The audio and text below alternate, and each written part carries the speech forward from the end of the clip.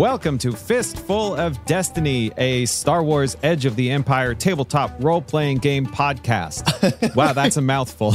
I'm Drew, and we are here to introduce the game and our characters and all that stuff. And I'm going to pass it off right away to Todd, our game master. Hello, friends. We are playing a collaborative storytelling game. I am writing the general outline of the story that is not always followed. And our players are playing their characters, trying to react to how their characters would react to certain situations. And I provide the antagonist to the story.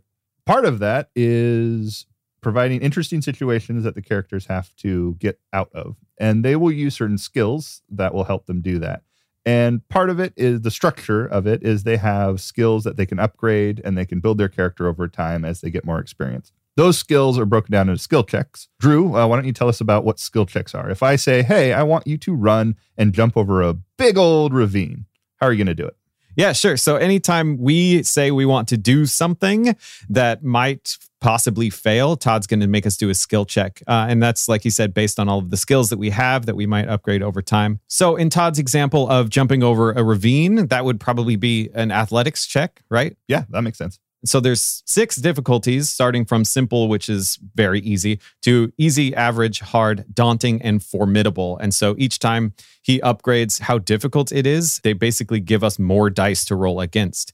And so we would look at our athletics skill on our sheet, and it would say, roll this number of dice and these kind of dice. And we would roll that against the difficulty dice and see how they cancel out and whether or not we succeed or fail on the check. There's also another part of rolling, which I will let Madison tell you about. Well, the other part of rolling is really the results of the rolling, if you will. So really, there's 3 subsets of results. There's success and fail, which cancel each other out. Advantage and threat, which cancel each other out. And then the big baddies or big goodies, triumph and despair, which do not cancel each other out. Those ones carry through whether they have a 1 triumph, 1 despair, you still get the results of both. So Todd, let's say my character succeeded with a threat. What happens after he jumps the ravine? So if you succeed with 1 threat, you'd probably sprain your foot when you got to the other side. And it might sting a little bit and you might get a little strain.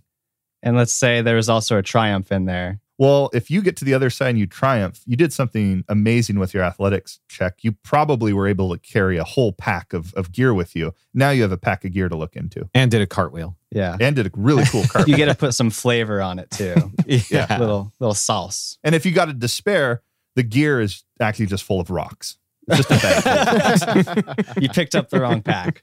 So you could theoretically succeed on the check, have something bad happen, have something really good happen, and have something really bad happen. Yeah. And Chase, tell us what we're looking at on these dice. All right, everybody, buckle in because we're getting into the weeds here. So let's talk about some dice. There are 6 main dice that we're going to be rolling most of the time. There are 3 good dice and 3 bad dice in varying degrees. So let's start with the good dice because that's what we want to be rolling. Yes. We go from the blue boost to the green ability and the yellow proficiency dice. And then on the kind of negative side, we have the black setback, the purple difficulty, and red challenge. Now, I'm telling you the colors because sometimes we screw up and we're just going to call them by their colors because we don't remember what they're called. I think most of the time we do that. We do that a lot. Honestly, most of the time, we're going to try to avoid talking about the dice at all and just call things by what their difficulty is so we can keep things moving. Now, our players' skills, they're going to be based off of greens and yellows. Oh, see, I did it right there. We're going to be talking about ability and proficiency. Those are our good things. And we're going to be rolling against purple and reds, difficulties and challenges. The difference between them is their odds of giving you successes versus advantages versus nothing. So, for example, a boost dice has a lot of blank space on it, whereas a yellow proficiency dice is a lot of successes and a few advantages and triumphs.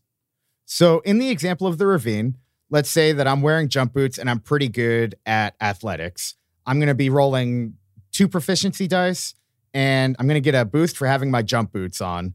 But it's kind of foggy and there's a Jawa that tied my laces together before I got going. So maybe I'll be rolling 2 difficulty dice with 2 setbacks on top of that.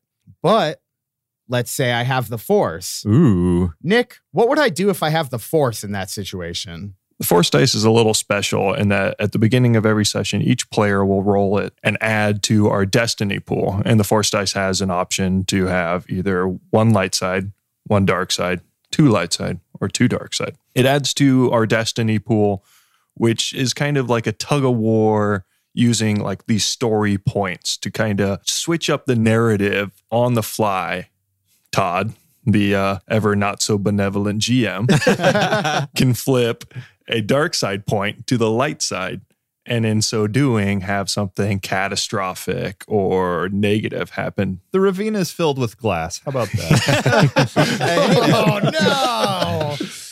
But the players can also use the Force pool destiny and flip a light side point to the dark side to get a bonus, such as maybe a speeder's going by that they can skitch on the back of to get across the ravine.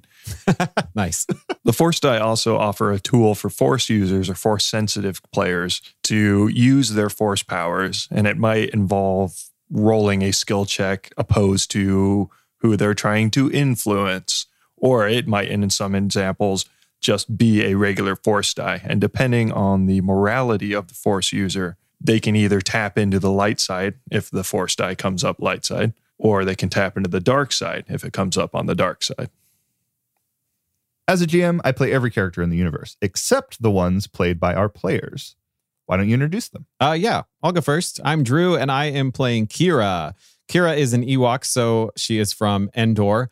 She spent a lot of her time growing up tearing apart and rebuilding anything she could get her hands on. So she's great with engineering type stuff. Eventually, unfortunately, she was forcibly taken from Endor by the Pike Syndicate. And so she spent time indentured to one of their gun runners. So not a great situation, but she did pick up all kinds of mechanical and computer skills. So she is the thinker of the group. She eventually escaped with a Wookiee, her best friend, Grit. My name's Madison. I will be playing the Wookiee Grit. Wookiees, if you've seen Star Wars before, are kind of the big boys of the universe. So Grit's a big guy. He's kind of the tank of the group. Grit also has ties to the Pike Syndicate. He was a hired gun for them. That's how Grit and Kira met. Kira did save his life, and we have a little bit of a life debt going on. I don't think I want to say anything more about Grit. Ooh, mysterious. Ooh, yeah. So get some mystery. And speaking of mystery, I think that kind of leads into... Hi, I'm Nick. I'm playing Erebos, an Umbaran from the planet Umbara. Umbarans are kind of, well, there's no easy way to put it. They're kind of creepy looking. They're bald. They have glow-in-the-dark eyes. They're very pale. Erebos often wears a robe. Vampire. Yeah, they're creepy vampires, Nick. They're Yeah, creepy I'm vampires. I'm sorry. This isn't my segment. They're creepy vampires. Well, tomato, tomato.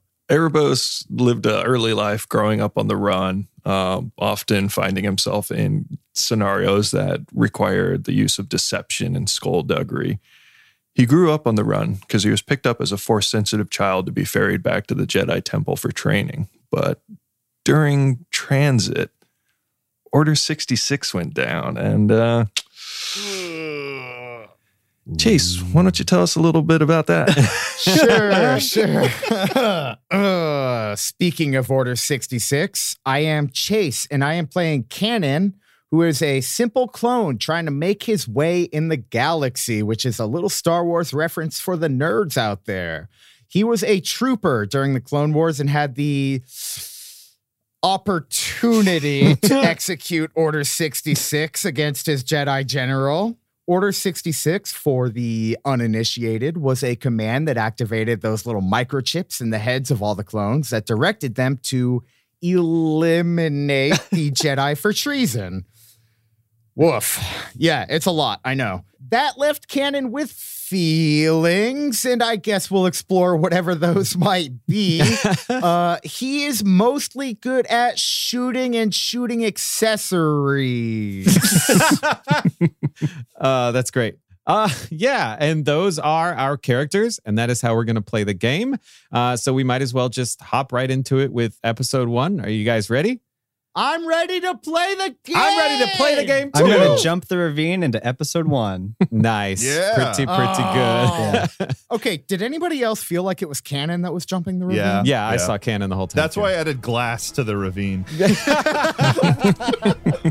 All right, let's jump this ravine. I'll see you guys there.